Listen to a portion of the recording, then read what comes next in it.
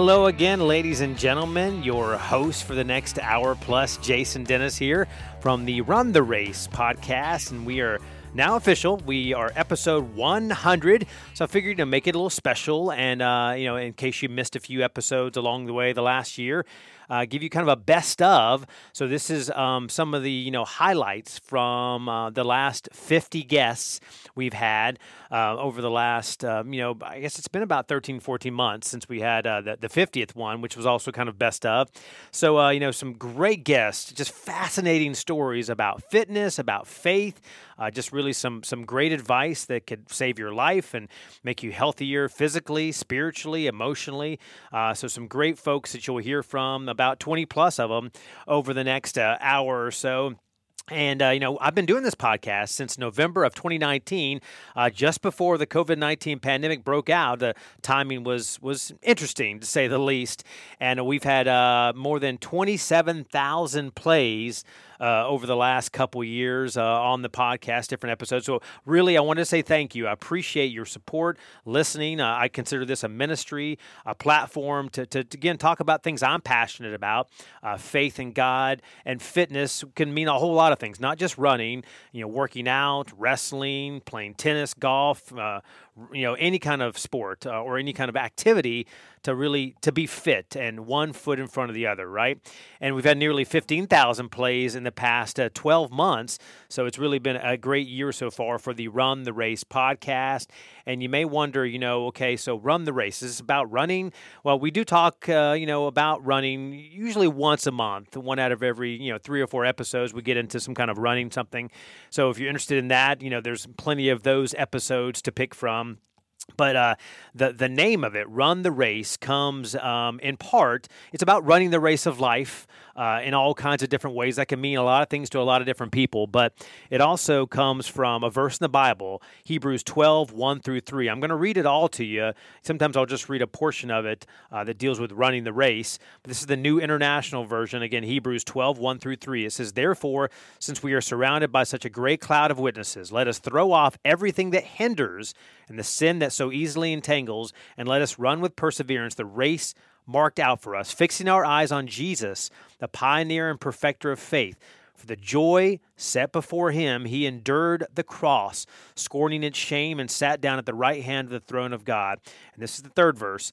"Consider him who endured such opposition from sinners, so that you will not grow weary and lose heart." So Jesus setting that example for us about how to run the race, not get tired despite maybe all the obstacles and challenges and people against you and life experiences and incidents against you, that kind of thing. So, but we're going to get right into it with our guests and kind of splitting this up into about 7 or 8 different chunks of trios of past guests that really have some amazing stories. And you may have listened to a lot of these episodes, and this is just a kind of a reminder, best of a couple minutes from each of these guests. And we're going to start with, we talked about running. This is some men and women that have run far, run often, and kind of a marathon how-to. Maybe you're interested in running a 5K, running a marathon, 26.2 miles in the future. I know I'm trying to do all 50 states for the marathon. I'm on number 18 coming up here, and as we march into the month of March. So we have a mom of 6 that has run 200 marathons, more than that now. This is Michelle Walker. She has tips for parents and runners alike, and her episode's been a great one. She talks about how this marathon journey has changed her and what she's learned, passing on wisdom. Also have Dane Talbert, who his episode called French Fries and Running 500 plus laps around a track through the pain. He makes those goals for the races, and he talks about how he pushes through the pain, had a huge knot in his Achilles that last big race.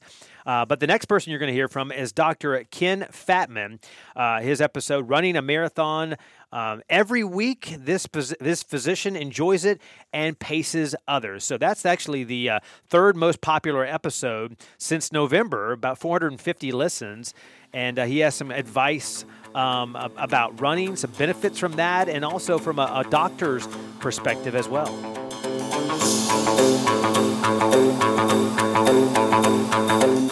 I don't use a foam roller. I don't stretch. I eat Little Debbie's.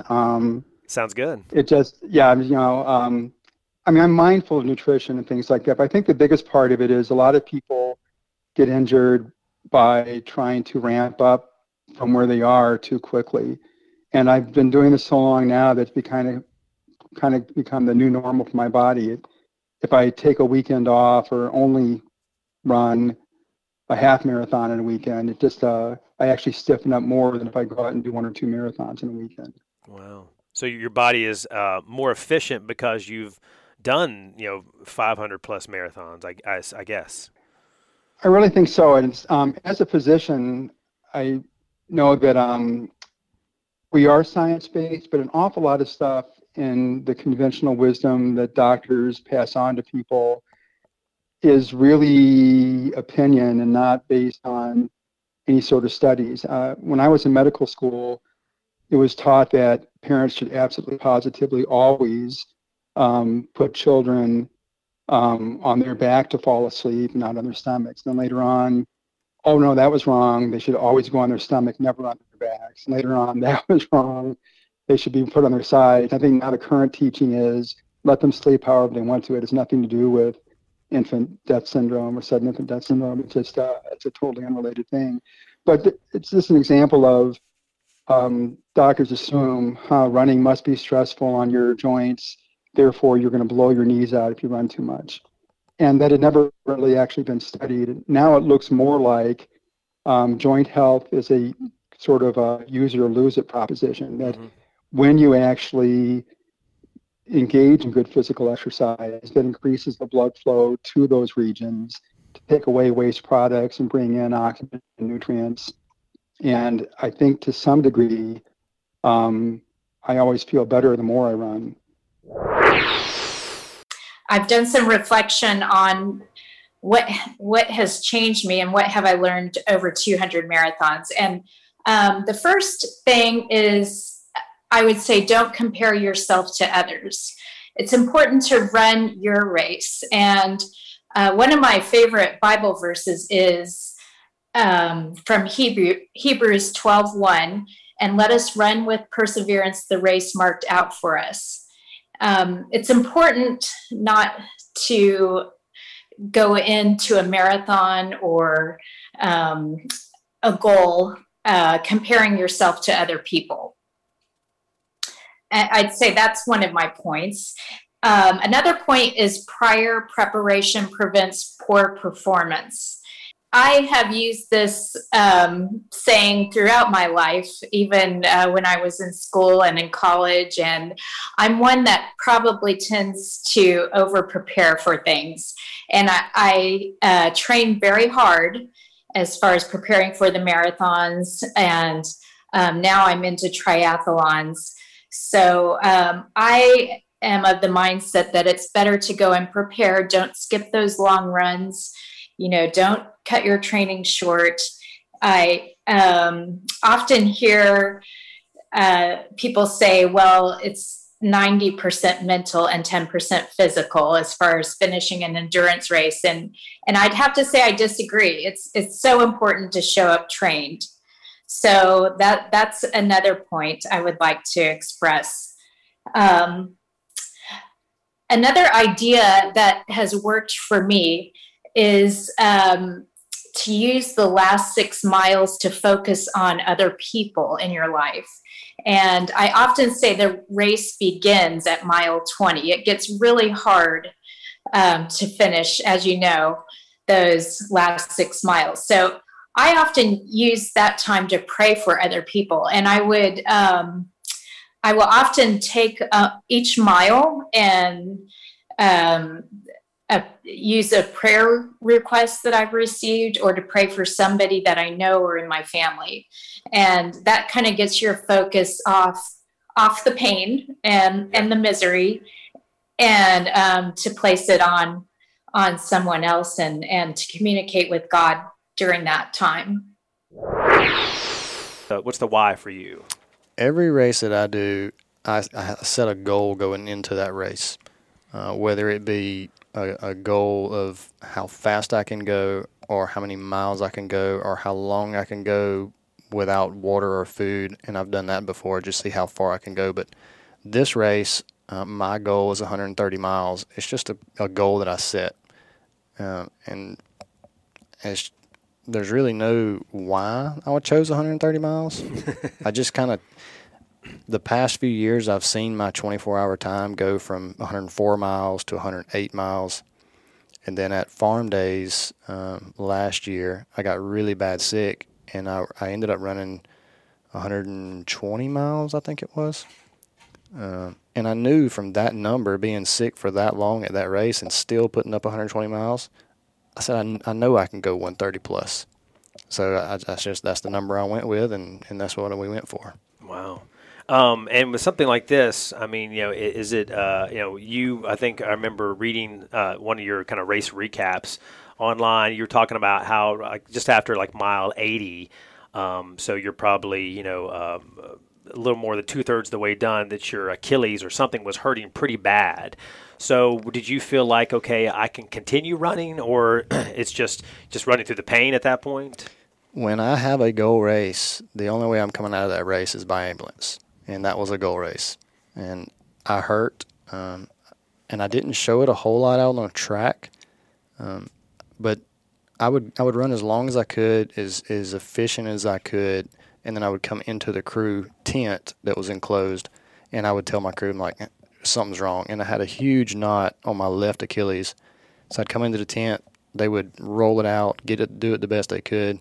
I'd get back out there, and when I'd get out of that tent, I was good to go. And for everybody else, but I was really hurting.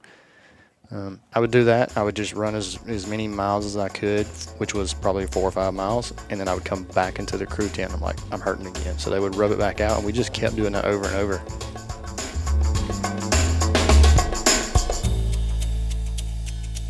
And I, too, like Dane, enjoy French fries, some carbs before and after a big race. Our next section of great guests from the Run the Race podcast, which you can find at WTVM.com/podcast. Listen to any of the previous 99 episodes. This is about, faith and being an overcomer. These folks definitely overcame, and I know you have as well. And so we have John Ebert, who is a local counselor, talking about taking on mental health and marriage and alcoholism with a single stone.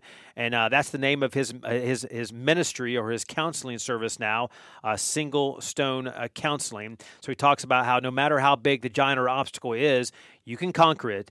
Thanks be to God. Also have Mayor Bubba Copeland from a little town called Smith Station, Alabama. He lost 100 pounds while being mayor and being a pastor and fighting racism. So his episode is really actually the #1 episode from the last year, and has 700 listens and growing. People are listening to this one all the time. So he talks about the comparison trap, and depression and how that leads to things when it comes to your weight gain, and as he continues to fight for the faith. And then the next person you're going to listen to is Chaplain Neil Richardson. He went from cocaine to Christ to jail chaplain, and how God took his 3 decades of addiction and really turned it around.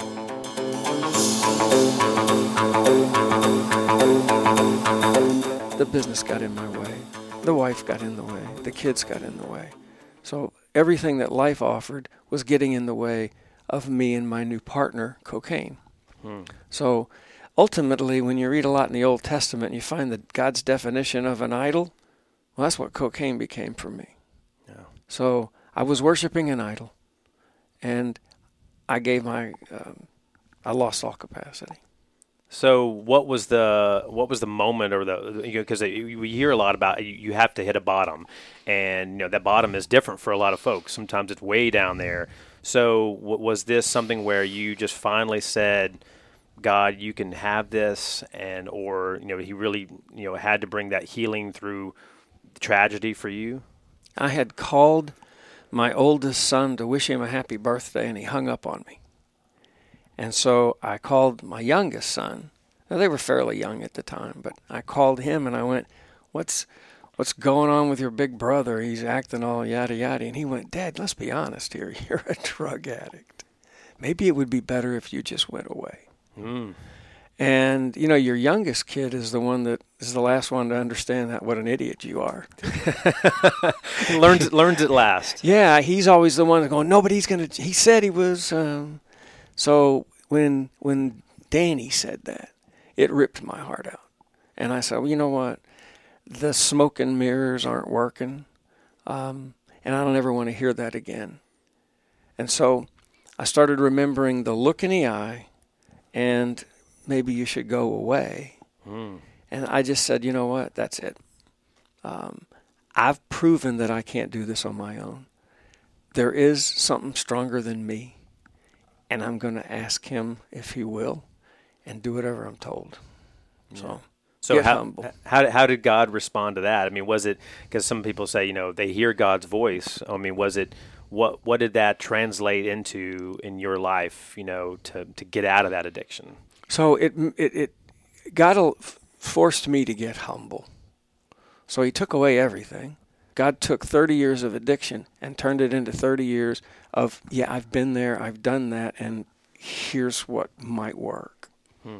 And so it became a powerful story instead of a powerfully sad story. I am a solo practitioner. We came up with the name Single Stone Counseling because the story of David in the Bible inspires me. When you go back and look at the context of that story, you had all of these men that were trained to go out and fight and protect and stand up for what is right. And they were being mocked and they were being intimidated. And all it took was a young shepherd boy with a faith and a willingness to grab a single stone and sling it at the giant, and it changed everything. You look at the history that happened from that point forward and how God used that courageous act. And so when I think about each of our individual situations, I think that sometimes no matter how big the giant, no matter how big the obstacle it is that we face, all it takes is a single stone to change your life. And so I felt like that was a very appropriate name and a very appropriate concept for a practice. And when it comes to breaking the stigma of mental health, people need to understand they're not alone. The giants that they face are giants that more than likely their neighbor is facing, their friend is facing, maybe a loved one has faced in the past. And no matter what it is that they're dealing with, they don't have to go through it alone. Yeah, I lost 100 pounds on keto over the last year and 2 months. My blood pressure was up real high and I just wasn't feeling well, and I was getting the afternoon lag, and I said, let's do something about this. And the first part of the journey is getting it started, and that was the hardest part. And got rid of bread and sugars, got rid of any kind of rice and anything like that, and just really stuck with greens and meat and stuff, and the weight just started coming off. Has it been difficult in terms of being disciplined and not eating maybe some of the things that you really enjoyed eating more than a year ago? Oh, absolutely. I mean, like when you have your birthday, you can't have a birthday cake. You can't have a cupcake, and you're somewhere, but when I was my heaviest, that was one of my weaknesses, was any kind of like cakes or whatever. I had a problem not feeling good enough. People ask me all the time, why do you do so much? How do you do so much? Well, you're the mayor, you're the this. And sometimes it just doesn't matter. I mean, what you do, you still don't feel good enough. And with social media the way it is today, we thumb through social media and we see this person having the perfect vacation, this person looking very handsome, or this person looking very beautiful and having their life together. Their kids are all happy. No, there's no problems. And then it just all kind of sinks into become reality. And you think that everybody else is having fun except you, that they're not going through the problems that you're going through, and they're not going through, and it just begins to weigh on you and sink on you. And then you begin to pray about it. And I'm telling you, the more you pray, the more the devil fights against you. And it just kind of begins to do that. And then I had the March 3rd tornadoes, and literally you have the weight of 5,000 people on your shoulders, and especially the ones that were directly affected. And it kind of comes too much, and then I lost myself in food. And I said, that's my comfort, and And that's what I did. I just said, food made me happy, and that was my receptors in my brain that allowed me to be happy about that, and it just got out of hand. And depression is real. In Smith Station, we have a high number of suicides, teen suicides. It's an epidemic in Smith Station. And I know you know personally how hard we've been trying to combat that. And we need to have a mature talk about mental health in America and in the world.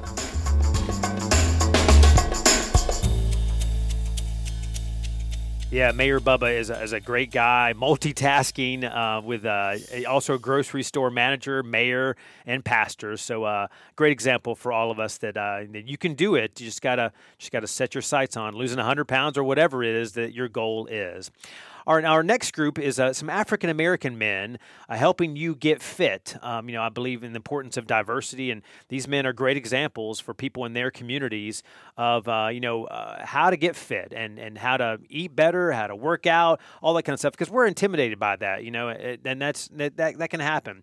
So back, about a year ago or so, I interviewed a former teammate of Michael Jordan who wants you on his workout team. And so it was great to talk to Coach Abdul Fox, who talks about how to meet goals, how to have balance and motivation to go to the gym. You just got to do it, even if it's a slow start. We also talked to retired Sergeant Major 90-year-old Eric Lynch, he's very active, and he motivates others at the gym, reveals some of his secrets to life. And the next person on the list here that you're about to hear from is Major Dwayne Webb. This is the third most popular episode in the last 12 months. He's an Army major who is all about fitness. That's the name of his group. And he's all about fitness and nutrition, and he leads free boot camps. And he has some advice if you're intimidated by working out.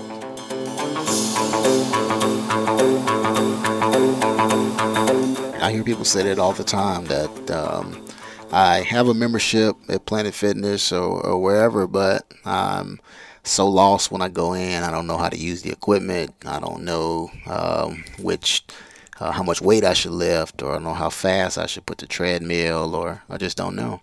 So people say that a lot, and we use that and we take that into consideration in our No Excuses program. As we teach people the basics. We teach people how to work out without any equipment. We teach people how to work out with equipment.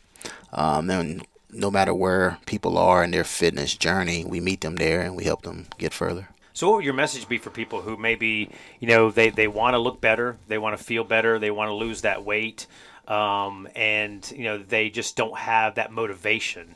And you're a guy who that's something that you feel like is a strength of yours. So how do you motivate somebody who just says, I'm just lazy, I just want to sit around and watch Netflix, or you want to eat what I want and whatever else? How do you kind of get through to them?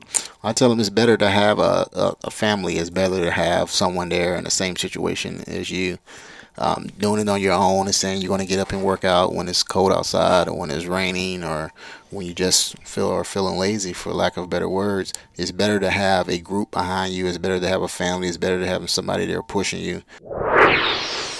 I think you got to, set small goals, and as you achieve those small goals, the big picture can come to light at the end. I think you also have to have an inner peace to try to figure out balance between what society thinks you should look like, what you feel you should look like, and to me, just overall feeling well. And that happens through exercise, whether it's with us, whether it's with another fitness modality. The idea that you're moving your body, I think, is key, going into the new year, and sustaining that, I think, is going to be those small victories that you achieve. And so, for those who maybe are intimidated by the gym, by an Orange Theory fitness studio, and maybe they've been on the couch during this COVID pandemic, or during the holidays, they've been eating a lot of food like I have.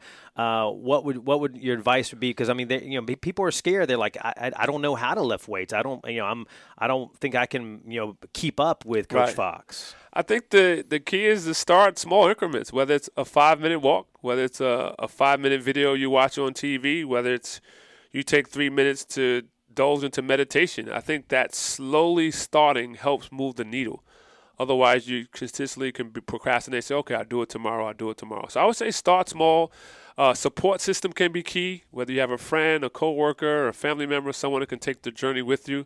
it tends to have a lot more success than you're trying to do it by yourself. Big fan of music. In an event, if you want to slowly start into something, dance for 20 minutes. Okay. That activity, gets the endorphins flowing. People don't realize the chemical reaction your body has to exercise. I think sometimes we all get caught up with the mirror on how you look, but moving for 30 minutes does a lot for your body. And I know I've been had the opportunity to take a class with you a couple years ago, and speaking of dancing, you I know you like to have fun. when people are going through and they're sweating and they're kind of like, oh, I got to continue on this or get my heart rate up. You're kind of helping people to have fun, right, in the process. I don't think exercise has to be painful. I think we provide an environment where it's fun activity.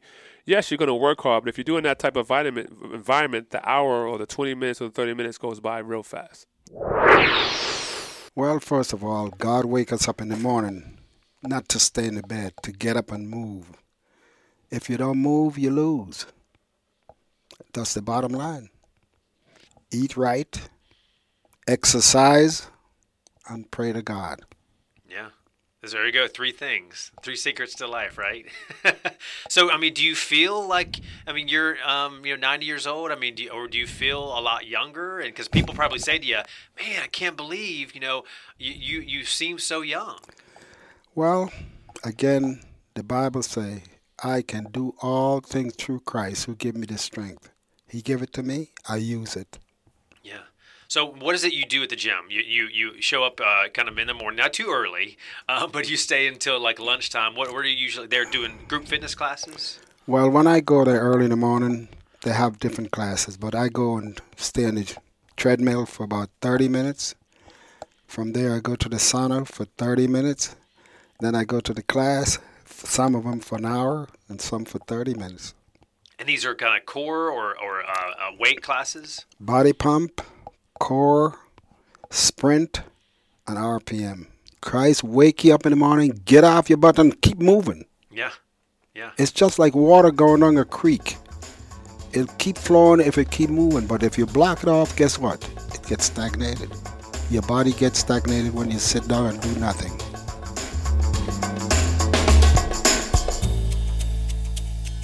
And we salute you, Mr. Lynch. I just hope that I'm that active when I'm in my 90s as well, as he's been very active for many years at Max Fitness.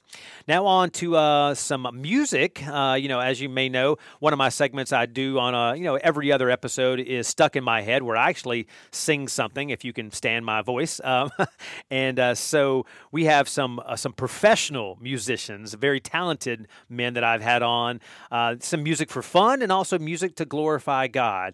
And so we've had several guests talking about that, and one of those being Tim Maggart, who's a local physical therapist and also a singing soldier who survived COVID with the help of music and with the help of God as well. And he gives us a little taste of one of his songs, American Blueprint, which is kind of a country and patriotic platform that's been listened to by a lot of folks. I also had a Christmas music extravaganza episode with a J&J at Bib City Sound, and the other J being Justin Ballou. So you get to hear us sing a little We Wish You a Merry Christmas, and we make fun of some of the lyrics there. And this next very talented young man, Garrett Lee, he writes and sings music to connect with you and with God. And this song, this episode had the 4th most listens in the past year, more than 350. So a lot of folks love to hear Garrett Lee talk and his music as well. And this is a song that he wrote for his wife and for him, and talking about their marriage.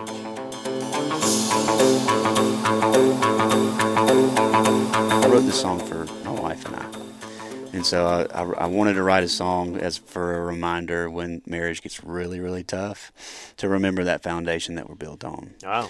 And so, so the line in the chorus, we're tough because we're built from the ground up, and we dated early. I dated her when I was 18, she was 17, and we've been together ever since. And so it's like, we started from the ground up. Yeah.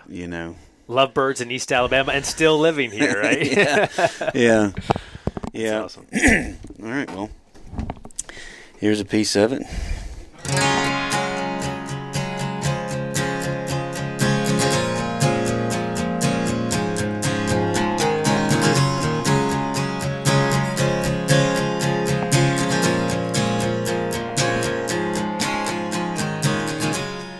started with nothing, and here we are now. Knew there was something, but didn't know how it'd play out. When you close your eyes, just know that I'm nearby. I stand behind you, and whatever you do,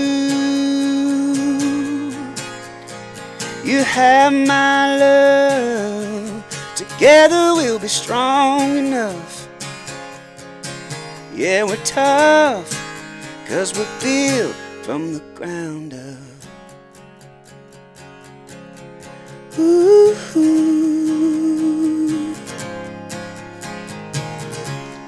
Seasons are changing, getting older with time. Keep holding steady, we'll make it through the darkest of nights. When you close your eyes, just know that I'm nearby. I stand behind you, and whatever you do, you have my love. Together we'll be strong enough. Yeah, we're tough, 'cause we're built from the ground up. That's excellent. Awesome. I believe that, you know that verse in Revelation that says they overcame by the blood of the Lamb and the word of their testimony? Yeah. And I truly believe that if our country would remember what God's done in our past, we can overcome a lot of what we're going through today. Sure. And they're good and bad, but there's a lot of good that's happened in our country. And so I believe that the foundation of our country is built on 4 pillars: the strength of our faith, the strength of our families, the strength of our work ethic, and the strength of our military. And on those 4 pillars, we created the American blueprint for greatness. They lit the fire of a great idea, stood against an iron hand. A band of rebel hearts took a shot in the dark. It took what they gave to get us this far. Yeah, blood and sweat and faith, dreams anyone can chase. A red, white American blueprint, part of a sacred land, a bigger plan. A red, white American blueprint. Oh yeah, it's our American blueprint.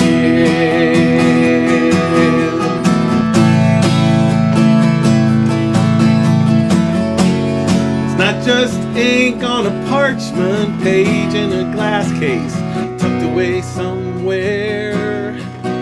It's blood and sweat and faith, dreams anyone can chase. A red, white American blueprint, part of a sacred land, a bigger plan. A red, white American, blood, sweat and faith, dreams anyone can chase. A red, white American blueprint, part of a sacred land, a bigger plan. A red, white American blueprint. Oh yeah, it's our American blueprint.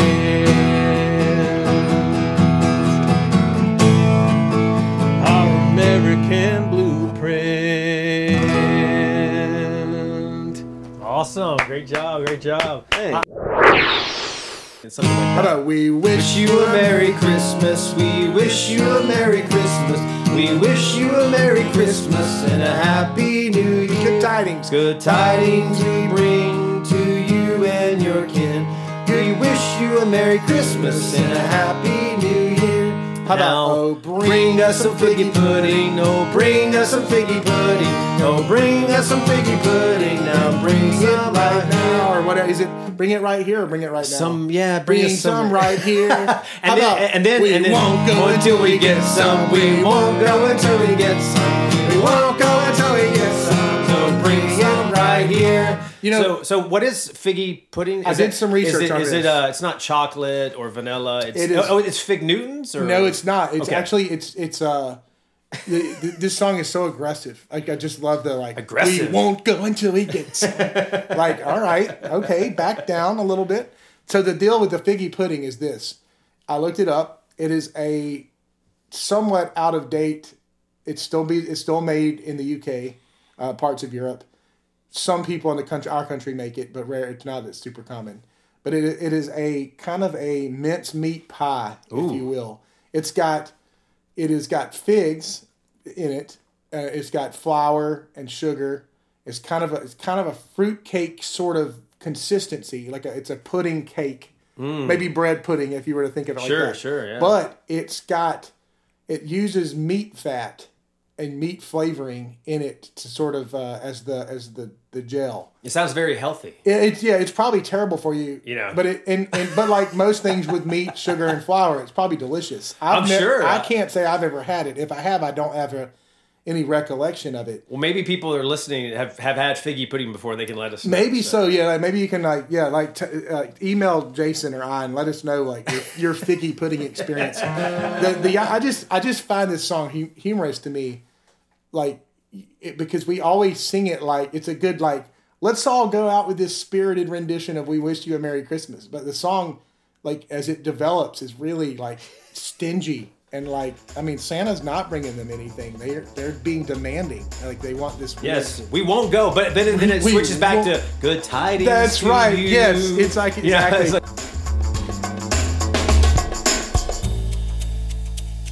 Yeah, Justin and I had a lot of fun with that episode, and he's got a great studio here in the Columbus, Georgia area, just south of Atlanta, helping a lot of different musicians, reach their goals and sound better as well. This next group of former episode guests for Run the Race are some pro and Olympic athletes, a lot more talented than me on that front as well. We have a Glenn Davis, who is a Columbus City Councilman, but he's also, a former Houston Astros All-Star, who talked about the Braves and fitness and service. This was a World Series edition before the Atlanta Braves, a few days or a week before they actually won the World Series. Congrats to my Braves.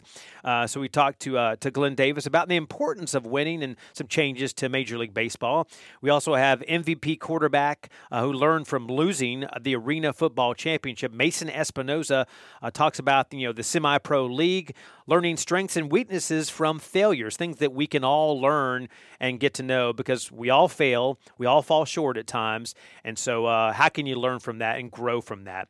But next up is First Lieutenant Amber English, who shot her way to Olympic gold. The Army officer, her lesson for us, her motto for us is "Don't quit." She talks about what it was like, having the mental strength for what she did, and inspiring other women, but also what it was like winning that gold medal in Tokyo.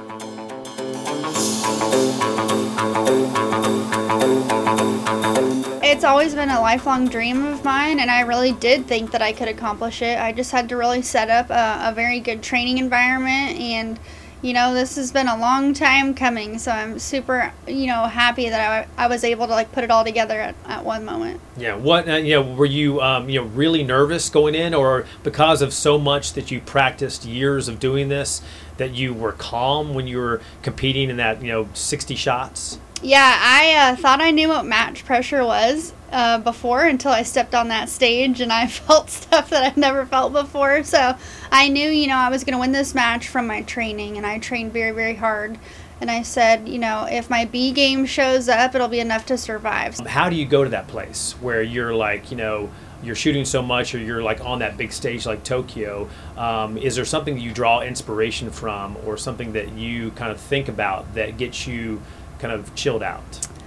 You know, I just realized that I've put the work and time into this, and if I focus on the process and what it takes to break the next target, one target at a time, if I focus on the process, then the outcome will be, you know, a success. It's really easy to get wrapped up into, oh, I want to place one, you know, top 3, or I want to make this Olympic team or whatever, but it really comes down to the process of each shot, and if you focus on that, it'll work out. And, you know, being a female from America, winning gold, you become kind of, you know, the face of the U.S. Army marksmanship team and you know, a face of the Olympics. So does that for you, you know, do you hope that it inspires other women that are, you know, whether it be shooters or anything else, that listen, you can do anything if you put your work in it? Yeah, I do hope to be an inspiration to some people, especially not to quit and to keep going. And like I said earlier, if you have a passion to, you know, not necessarily listen to everybody else, but just follow your heart and keep going. You know, 10 years in the major leagues, I think 16 total in pro ball and some overseas. And you have some postseason experience yourself. I think back, you know, in the National League Championship Series, 1986, I think your best season, you hit a home run in the postseason versus the great Dwight Gooden. So, I mean, what's that like for you as a player? I mean, this is 30, 40 years later, and you're watching these guys, you know, in these pressure situations. So what's that like being there? You know, you're you know, in the batter's box. I mean, is that just, are you just so much going on, or you just try to calm yourself down and be there? Well, you know, when I look at it as a whole, again, I really feel fortunate that sometimes I have to pinch myself, you know, and ask myself, did I really do it? I mean, I'm sitting here looking at one of the, on my wall here, one of the championship teams that I played for and the guys that signed it. I mean, these guys are all my friends, good guys, good teammates. I mean, we were truly, when I played the game, especially in Houston, I don't think when I was there that even in the minor leagues, we always won. We always, you know, winning to me is, if you win at one game over 500, you're a winner. Okay, so you're winning, even though you may not be the top team, but you still got a winning record. And we always had winning. We knew how to win the game. We knew how to play the game. We played it right. We played good pitching. Yeah, we didn't have a lot of power hitting besides myself, but that's kind of changed over the years. And they're not playing in that big carnivorous Astrodome that they used to. I mean, to make it to 3. You know, championship games out of 4 years in a professional football league is no joke. And then the 4th year they even made the playoffs. So, I mean, that's a feat in itself. Obviously, you wish you had one of those titles for sure. But, you know, I just think it speaks to the character and the, you know, the organization of how tough-minded, how hard-nosed they are to realize that, you know, no matter at the end of the day, doesn't matter the year, doesn't matter the opponents, doesn't matter the teams, we're going to be right there at the end battling for a championship. And I know it's all about wins and losses, and that's what you kind of play for and work so hard for year after year. But, you know, for the folks that are listening to this podcast, a lot of people have been, you know, knocked down in life. It doesn't have to be sports, just life in general, and kind of getting back up again. And so what can you, you know, say to the folks that are listening about, you know, what does losing teach you? I mean, even though you want to come out, you want to hold the trophy up at the end of the season, but, you know, losing in 2017 like you did, and then again just a few days ago, what does that teach you, or what does that help you learn as a person and as a quarterback? Yeah, I mean, you know, obviously the championship game was a little bit tougher, but I think losing in general, I think, you know, I've heard it before, losing is, you know, kind of the great teacher. It shows you your weaknesses, shows you your flaws, shows you where you can improve. I think for me, it's you know, shows a lot of kind of forces humility upon you, because in the sense you're either going to go one of two ways. You're either going to take it as ego hit and you're going to kind of fold up shop and go home and never try to attain that success again. Or you're going to take a step back. You're going to have a little humble pie and realize, okay, well, where did we go wrong? What was the weakness? What was, you know, my part in this? How could I improve? How could I have been better? You know, and I think that's really, you know, in football but also in life too, you know, there's always times where, you know, something doesn't go your way, don't get the job you want, you know, or, you know, you have to move out of your house, whatever it is, you know, kind of take a step back. It's like, okay, well, what's my role in this? What's my ownership in this? How can I improve? And the next time this comes about, you know, how can I change it and make it better?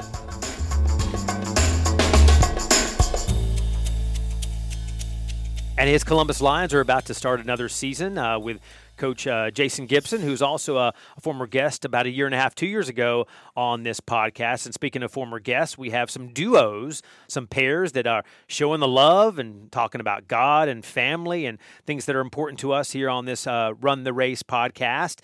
We have an ultra running couple that is taking on cancer and also really long races. In fact, Kevin Randolph ran 453 miles in a dome that he talked about on episode number 62. Him and Annie Randolph joined me for the podcast after I ran one of their races, since they're race directors, and talks about her sudden cancer diagnosis from this this mom, and taking one step at a time, and how they support each other and grow closer to God through this crisis that they're dealing with still. So we continue to pray for them. We also have pastors Dennis and Brad Lacey, father and son, both pastors, talk about parenting and being the church, their legacy of faith from preacher's kid to now working together on at the same church on staff together. And next up, two of my favorite people of all time. I just had them on episode number 98 a few weeks ago, Pastor Ron and Suzanne Cox. They have an incredible love story, broken lives used by God, and they kind of tell their story. You'll hear in the next 3 minutes of how God placed them together after they went through so much, and how God fills those blank spaces that can happen in our lives.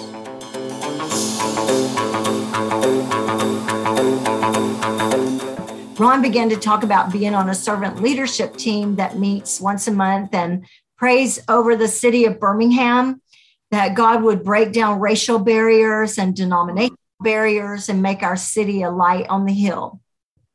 It was like suddenly the Lord reminded me of that scripture. Her husband is respected at the city gate, where he takes his seat among the elders of the land.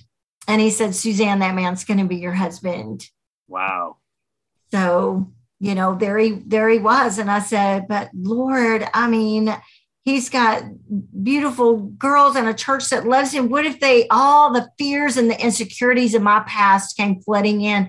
What if they find out who I really was? What if there's skeletons in my closet and all the what ifs and all the fears? And it was like the Holy Spirit just brushed that away and said, Suzanne, this is not about your works. This is about my grace.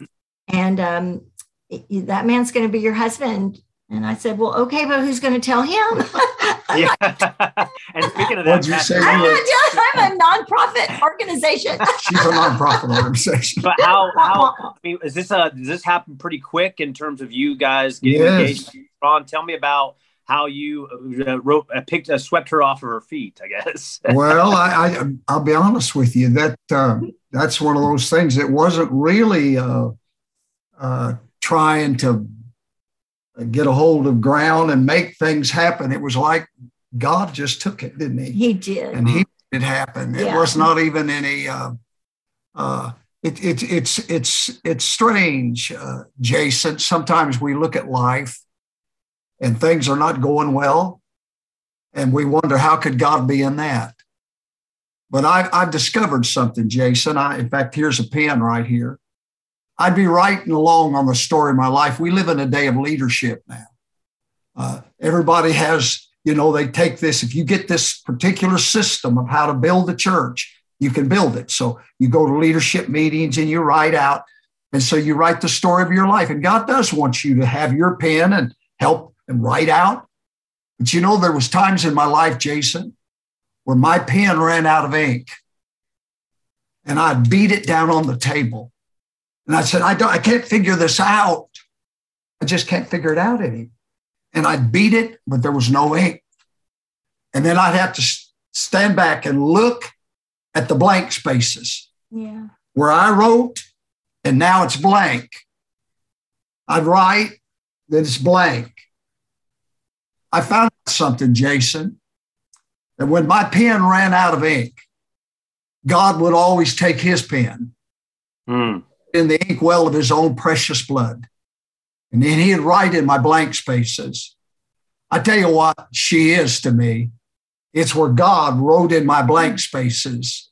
Wow. Her life. The greatest things God has ever done for me in ministry or life has been in my blank spaces, not in what I wrote.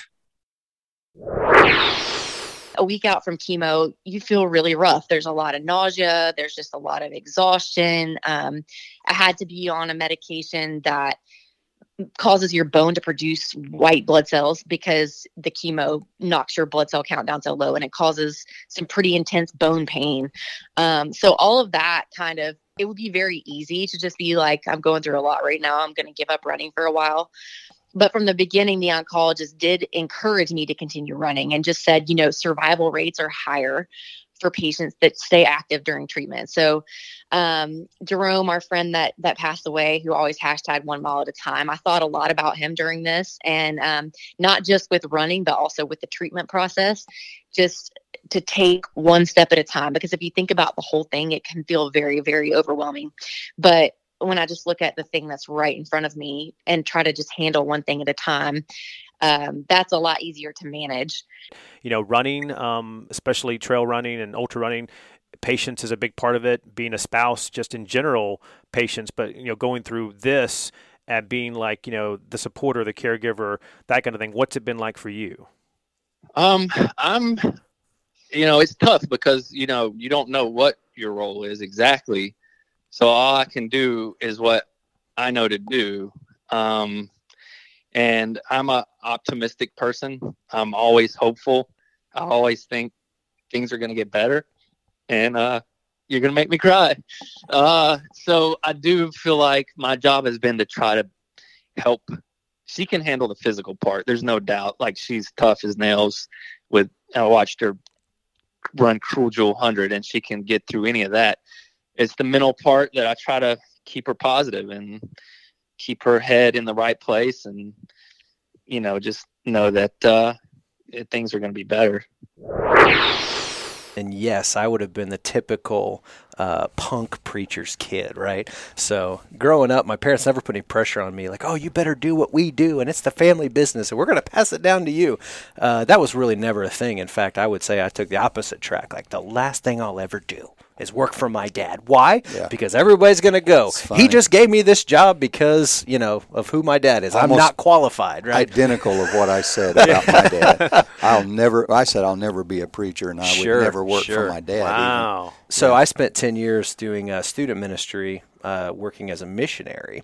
And so it took about 10 years of doing ministry, just trying to feel out what God has for me. And then it took, probably about 10 years for my heart to soften up a little bit. And then I felt the Holy Spirit saying to me one day, hey, you need to go help your dad out.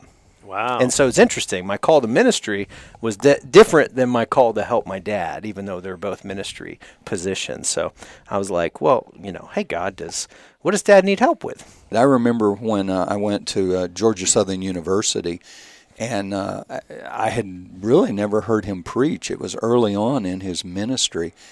And I showed up for some reason that night and kind of sat in the back, and he stood up and started preaching, and it was an emotional moment for me. I was like, wow. I had no idea. I mean, he delivered the goods. That's incredible. Good content, good delivery. And it was interesting because the national director of our college ministry was there. Well, I'm old school, and I thought, well, you invite him to preach. He's the head of everything. And I said to Brad right before the meeting, are you going to have him preach? And Brad goes, no, I'm going to preach.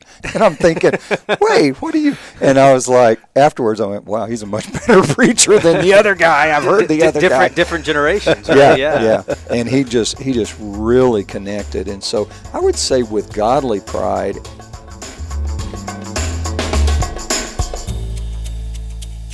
yeah, Pastor Dennis and Brad, who I actually went to Israel with a decade ago. Hard to believe it's been that long, but two great examples, bringing a legacy of faith to not only their families, but throughout our community and throughout Georgia and beyond, for that matter.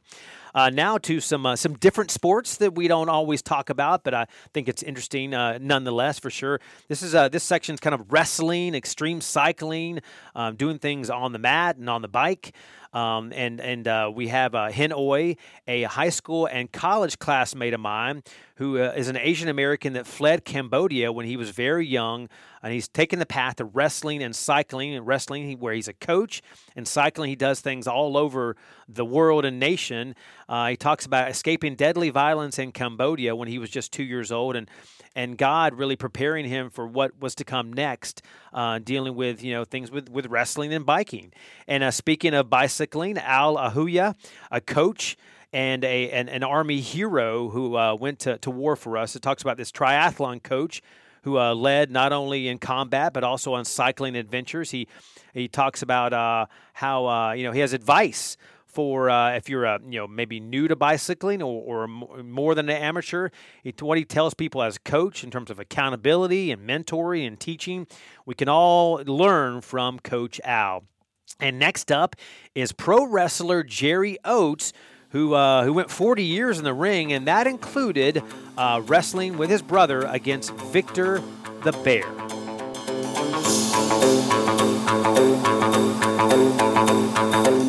They was going to bring the bear to the mall. They was having some big event, and also he told them he knew us, and so they got in touch with us. So we come out there on that Saturday afternoon, like at 3:00, and wrestle a bear. And I said, "Yeah, we'll do it."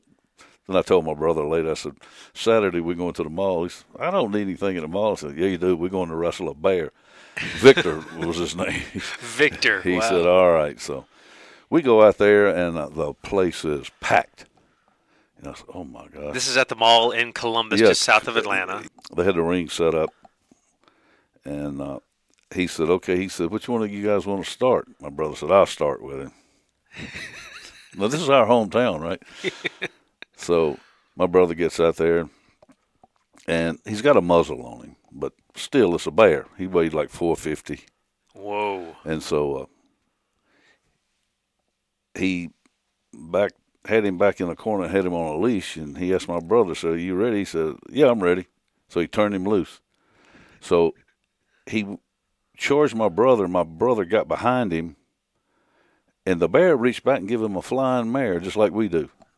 Just pulled him up? And then he was on top of him, and it was over. Wow. You can't do anything with a wild animal. He's kind of trained, but still a bear. Yeah. And so the handler come and got him and took him off my brother, and my brother comes out of the ring. I said, "You just made a fool out of us right here in our hometown, man." He said, "Let's see what you can do with him." Ooh, your turn. It's my turn. And I got this plan what I'm going to do with this bear, right? I've been thinking about it. So he's got him back on the leash, and he backs him in the corner. I'm in the middle of the ring, right? I'm ready for him. So he said, "You ready?" I said, "Turn him loose." Well, he turned him loose, and he charged me. I mean, he didn't come just walk it. He charged me. I guess he saw my brother was so easy, I'm going to take him on out quick too. So, and as I saw him coming, I said to myself, "This is a bear." So I backed in the opposite corner, waiting on him, and he kept charging and got right to me, and he reared up.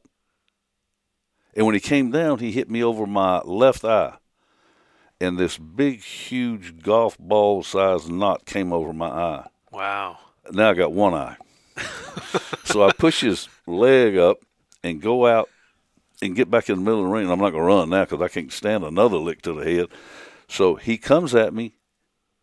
He put a paw like in my belly and grabbed my leg and took me down, just like a wrestler would. He was on me, and it was over. Wow. I mean, were you worried about, the fact that you worried about maybe getting, severely injured or even killed by a bear, or is that? Well, I figured, I'd never wrestled them, but their skin moves. They're real furry, and their skin will move. What I was going to do, what I wanted to do, when I saw him coming at me, and then I changed my mind later, but I saw him coming, I was going to front face lock him, But I thought about that on the way out there, and I'm thinking, this thing can stand up with me. Yeah.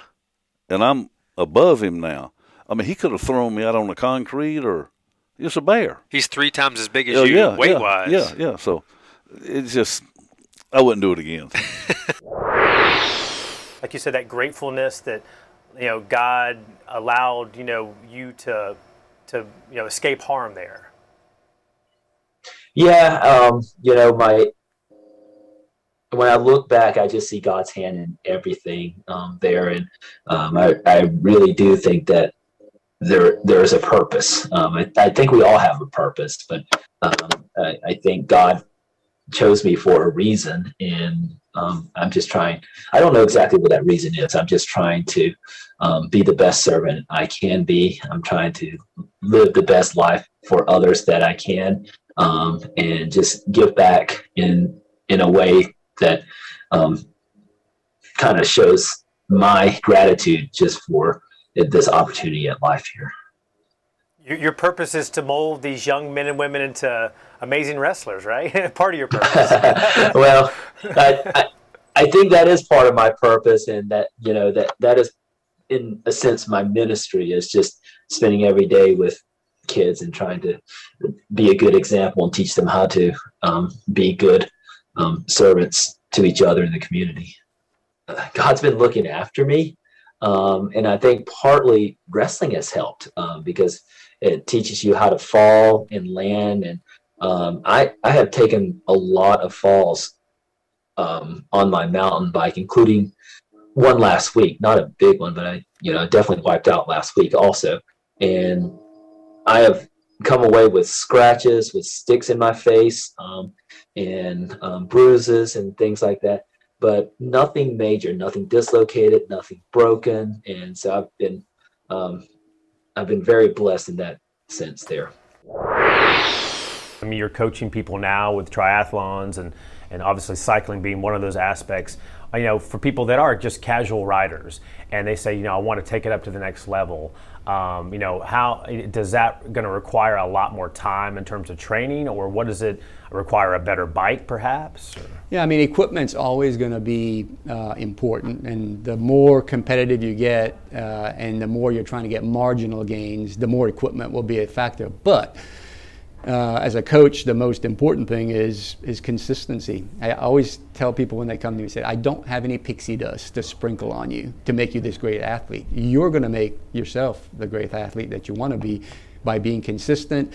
And training programs, I obviously provide training programs, but it's what I really do is provide accountability, and I try to do a little bit of teaching, a little bit of coaching, a little bit of mentoring, and get them on the path that will get them towards being what I call the best version of yourself. Yeah. I try to give them advice on what equipment to buy, but I said everybody wants to spend money in an effort to buy speed, but really the speed comes right from each individual consistently training. And getting passionate about the goals that you have set for yourself and being committed to those goals, and that will get you improvement every single day, more so than spending $10,000 to buy some fancy bike that you still need an engine to move forward.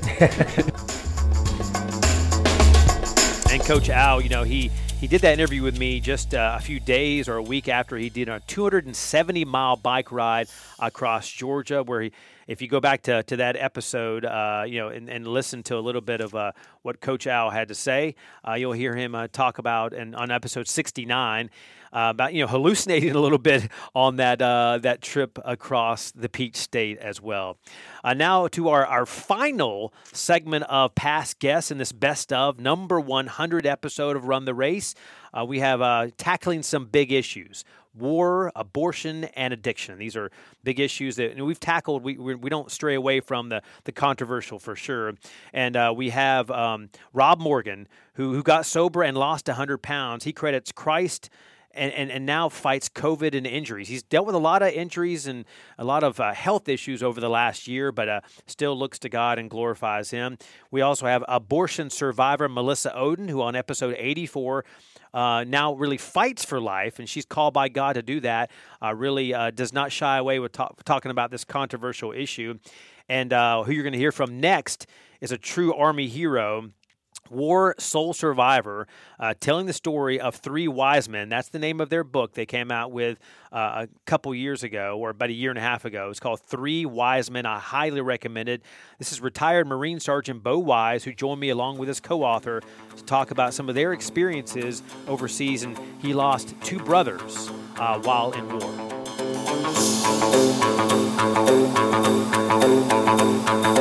He was in his fourth deployment as well to Balk Province, Afghanistan, or at least that's where he was at the time. And he was breaching a cave and was shot multiple times in the chest, legs, and groin, and fought for 6 days as, even when the amputations were up to the hip, fighting for every breath. But unfortunately, he succumbed to his wounds on January 15th, 9 years ago today, actually. Wow. The level of sacrifice, not just in the fact that Ben and Jeremy were tragically killed, but the more than 1,600 combined days that Ben, Bo, and Jeremy spent in combat, and the almost 10 years that spanned the war on terror, where a Wise brother was in theater at virtually any time over that decade-long period. So I think readers can expect something very unique, very emotional, and also very patriotic. Absolutely, yeah. I'm looking forward to reading it myself. And Bo, this podcast is focused on fitness and faith, and obviously, as and being in the Army, being fit's very important. But also, you grew up with a deeply Christian mom. I read about in the beginning of the book, it talks about how she said, "Lord, please protect my three sons." She would say that prayer over you guys when you were younger. So, how has faith played a role in your military career, and also, coping with the loss of your brothers? It's absolutely crucial, and I think that you can probably tell, the way that the book's written, that I kind of deviated in and out of my faith for a long time, and struggled with a lot of things, and depression and otherwise. And earlier on, you can also get the sense that it was a narcissistic, when I was young, and but you find it in the dark places, when it all fades, and that's when it's been absolutely crucial for me. And being married to the right woman and surrounding yourself with the right people and the right friends. And there's people of every faith in the Marine Corps, Navy, Army, Air Force, but you can't be unequally yoked. So surrounding yourself with those Christian people, doing things like Ben was doing in Iraq and Afghanistan, and having Bible studies, that's just absolutely fundamental, I believe. And taking the right steps and having that good daily diet. My birth mother, as a college student, was forced to have this saline infusion abortion, and like so many women, it was my birth mother's family who was responsible for forcing that abortion on her. She had family members that offered to let her live with them. My birth parents were engaged. They would have married and parented me if they had been given that quote unquote choice, but they weren't given any other choice. She was forced into a hospital, and this toxic salt solution was delivered into her belly, which then led into the amniotic fluid surrounding me in the womb. And I soaked in this toxic salt solution for 5 days. It should have poisoned and scalded me to death. But when they finally induced Ruth's labor, that's my birth mother, they learned that the abortion had not succeeded in ending my life. And some people say, well, can you be a Christian and believe and be, pro-choice and believe in abortion? So where do you fall on that in terms of how, spiritual faith relates to this issue of abortion that you're so, your life is centered around? It's really heartbreaking for me that the church has not taken a bolder stand when it comes to abortion, to be perfectly honest. When we know statistically that the women sitting in our church pews, they're in our congregations, these are women who are having abortions. And so I think it should cause all of us to look at our own church and at our families and say, what are we doing here, folks? What are the words that we're speaking? What are the actions that we're taking? This is not a political issue. This is a heart issue. And God spared my life. I mean, I am forever grateful for that. But every single one of us are made in the image and likeness of God. One day I was doing all that stuff and eating all that crap, and then the next day, nothing. And so that's kind of where that started. I immediately lost, I think, within the first week, almost 10 pounds, but a lot of that was water weight. Yeah. Because I started sweating a little bit and started doing some things like that. So you're cutting out like what? Soda, bread, pasta, everything, all of it, every bit of it. I wouldn't eat, none of that. And I've OD'd, I've almost died. I've been shot at. I've been in jail 30 years. It was terrible. And of course, now looking back on it and what he's delivered me from all of that up to today, that's another reason I hang on. Because he delivered me from all that. I celebrated 12 years of sobriety this year. I mean, 12 years, no drugs, I don't have any desire for that. He's totally taken that away from me. But, Jesus still said there's going to be trouble. Just because you got delivered from drugs and all that stuff, there's still going to be problems. But good Lord, I mean, he actually saved my life, literally. And the one thing, Revelation 12:11 says they overcome by the blood of the Lamb and by the word of their testimony. That's the one thing that somebody can never take away from you. You know personally what God has done for you, and that is such a powerful, powerful tool in the kingdom to be able to share that with somebody. So look, I know. You can't take it and say, well, this is what probably really happened. No, bro. I know it happened because I was there. And Jesus did this for me, and he can do it for you.